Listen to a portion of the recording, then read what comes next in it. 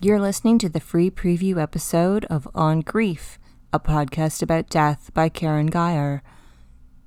To unlock the full episodes, please visit patreon.com/ongriefpod. Memberships start at just $2 a month.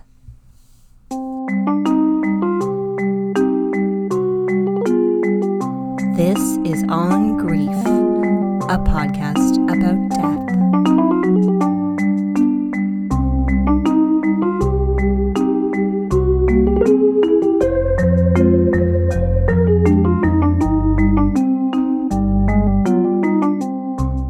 Most of us are likely familiar with the concept of the birth doula, which is a person who helps shepherd a pregnant person and their loved ones through the pregnancy and eventual delivery of a baby.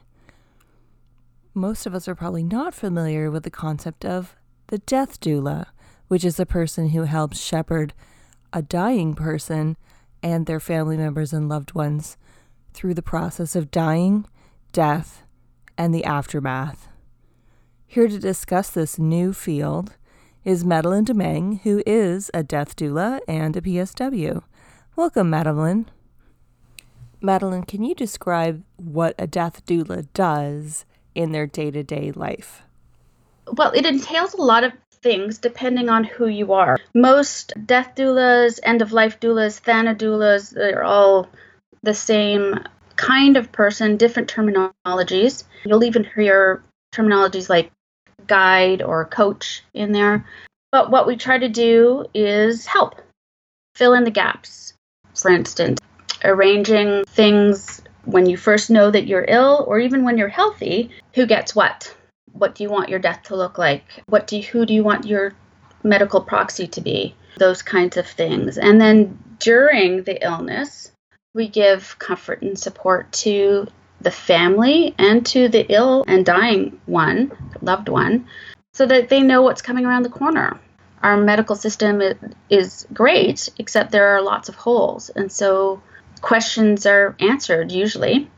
And then afterwards, after the death, immediately after the death, and even follow-ups 2, 3, 4 months later, so that connection, which is very strong at that point, doesn't have to be broken off, and that the story of that person's life and that person's death continues, so that we can sort of round it all up.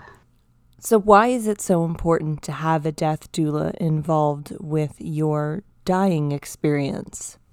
I'm smiling as I hear you ask me that question, because most people don't know they need us until it's too late. So there's often, again, as the medical system here is great, there's lots and lots of gaps. So because we don't, as a culture, really talk about our own death, which is coming, there's a lack of information and a lack of ideas around what it might look like and how we can change that for ourselves if it's not something that we want in terms of where we die specifically. It's usually only when people realize, I've gotten this comment a lot where I explain what I do and they say, oh my gosh, so needed. So work that is really, really,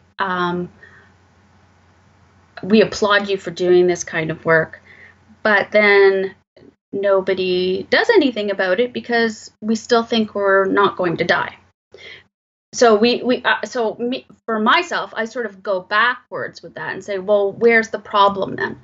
Where's that disconnect? And the disconnection is really in the fact that we don't talk about it at all. And there is a movement happening, there's rumblings everywhere, but it's still very in its infancy. And it's funny because it didn't take long for us to forget that we were going to die. 100 years ago, that was what we did. Well, we died at a younger age, first of all, so it was more prominent, but in our everyday lives. But nonetheless, so we forgot pretty quickly. So what kinds of comfort does a death doula provide to the family of the person who is dying?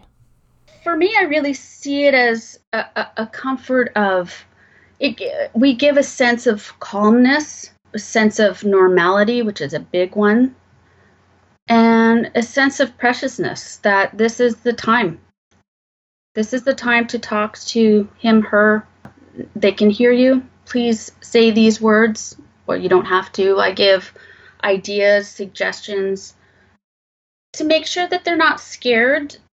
That, the families often think that it's just the medical teams that are allowed to touch, talk, rearrange pillows, put music on. It's not. We have an active care team in our family and our friends, and we can use them. So that's where I sit in my practice. I like to help families be there with their dying loved one. There's a fear and there's a sadness, but it's not abnormal. So to make that really normal and sit in that pocket and really engage in the preciousness of that time. The entire reason that this show exists is because we as a society don't talk enough to one another about death.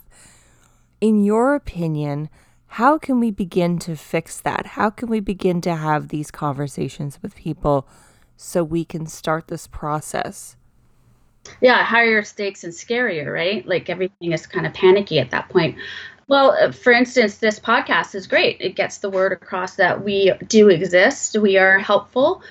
We are more than helpful. We are, I would say, almost essential as doulas. And death cafes are another great source of getting out there and talking about death and dying, which ultimately ends up leading you to talking about living and thinking about how you're living your life. But just normalizing it. Just, get off your phone every once in a while. And if, I do have a theory that it's really not death that most of us are scared of. It's the fear of losing people that we love, and it's the grieving we're scared of, which is hard to sit with, right? Because we don't have time. We got to go. We got to move it. We got to make money. So sitting there with our grief, which is a dark, potentially endless tunnel, it is a very difficult place to voluntarily go. Since this is such a new discipline and we don't know enough about it as a society, when is the best time to contact somebody like you to engage your services? I think as soon as they get a diagnosis and or possibly a prognosis. So the thing is, what you want from families and the person who's dying is the buy-in, right? You want them to understand that this is a long haul, depending on how long the prognosis is given. But this is something that the person who's dying wants. So everybody around that person has to agree with that person. And the buy-in and the trust takes a while. So I would say as soon as even when you're healthy, I would say, because there are lots of doulas who do advanced planning. So that's a great time to do it too, because you are not thinking that death is imminent. So you have a different idea, and that could change. That can change once you know that you're sick, or, so as soon as you know. That way you can build trust and a relationship with all the doulas that are around you. The tension that occurs when somebody is dying is often the reason that there are fights and problems among family members. So how can you help facilitate uncomfortable discussions when there are difference of opinions on how to handle a person's death? Well, the discussion is started by that statement, right? And a third or fourth, somebody who's not part of the family can sit there and actually, I don't have to say a whole lot because they're already on their best behavior, because there's somebody in their house who they don't really know very well. So they are more willing to have an open discussion. For that person to say, I don't want a DNR, that begins it. and you write it down. And that's all the discussion there has to be, because they want it, in my opinion.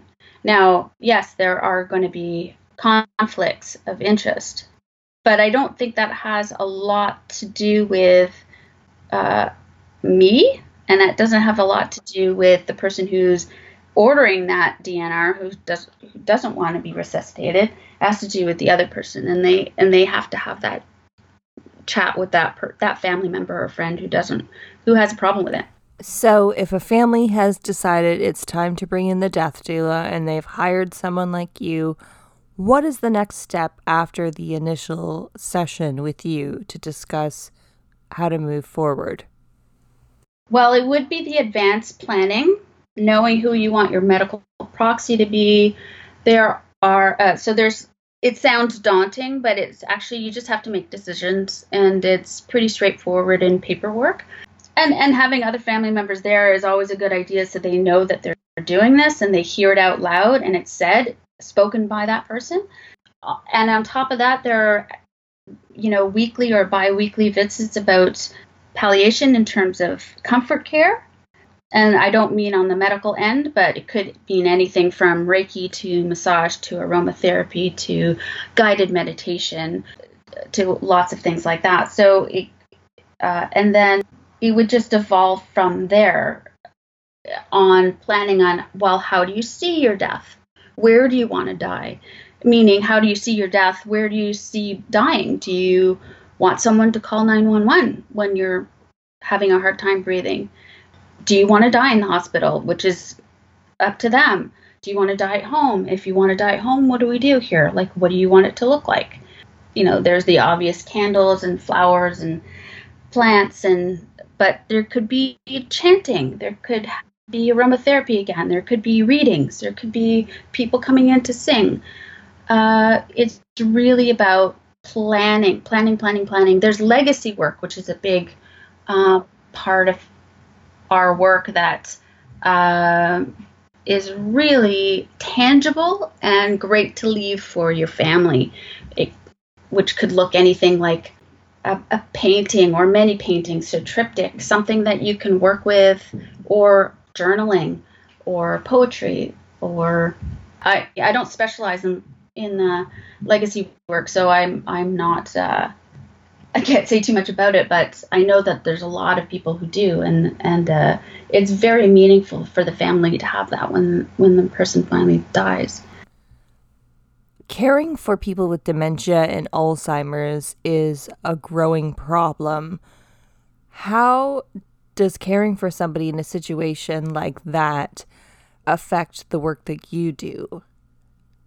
Are you still able to help in a situation like that? I would suggest that it would start from an earlier time when the dementia is not quite as pronounced, because, again, trust and from the family, and especially from the patient or the resident, is huge at that point. So anything to do with lessening anxiety, right?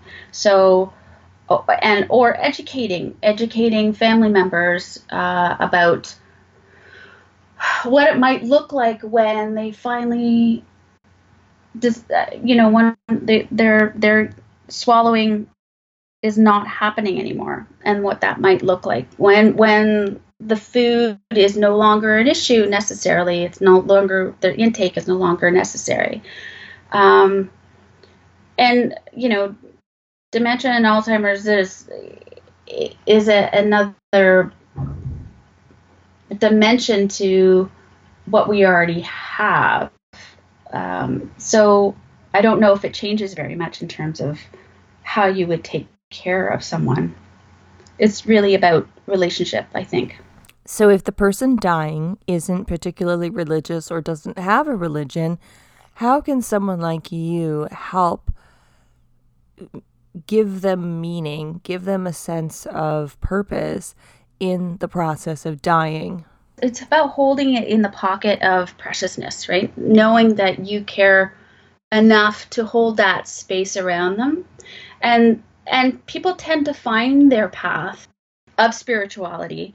And it just having someone to talk to that they don't feel a burden to talk to often really, really helps about finding their own way in the sort of spiritual jungle, if you will. And it doesn't have to look like anything specific, but it just knowing that there is someone they can trust to hold that space for them. And I don't think we do anything specific, but other than just being extremely compassionate and willing to listen, that goes a huge, long way. So how can somebody like you help facilitate working with a dying person if they're a different religion from everybody else in their family, or they are a gay person, or they are a trans person? Well, I haven't had any major unique situations. They've all been very collectively lovely.